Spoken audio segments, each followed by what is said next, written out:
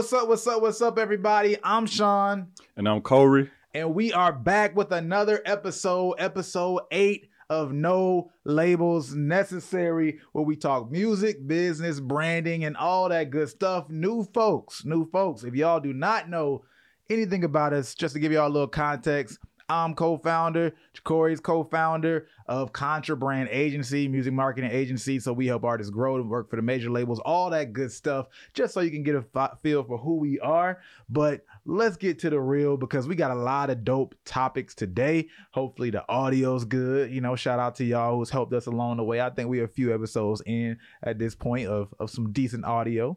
And and look, we're on Thanksgiving week. You know what I'm saying? This is Thanksgiving week, so the episode might be a little bit shorter. Things are busy, but hopefully y'all enjoy y'all families this week. Y'all chill. If y'all don't have no family, hopefully, you know, you get some sleep. You know, hopefully you get some sleep. And Jacorey, I know you don't really like going home. Are you going home? I mean, yeah, I'm going home, man. It's right down the street. Why not? You know, why not? I'm sure they miss me.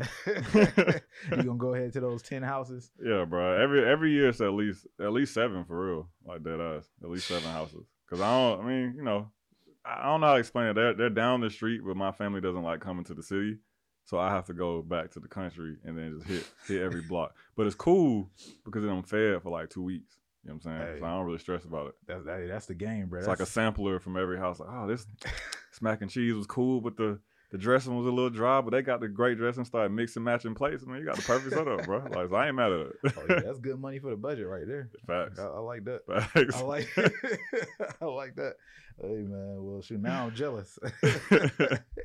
Well, let's get into today's topic, because artists, I want to ask y'all, are y'all being creative with your experiences that you offer for your fans? Managers, are y'all pushing creativity when it comes to your fan experiences with your artists? Because my guy Omarion, Mr. O himself, he's doing a little something. I want to share this, and we're gonna talk. I had a little ad that passed my page. You know, I don't know why Omarion was targeted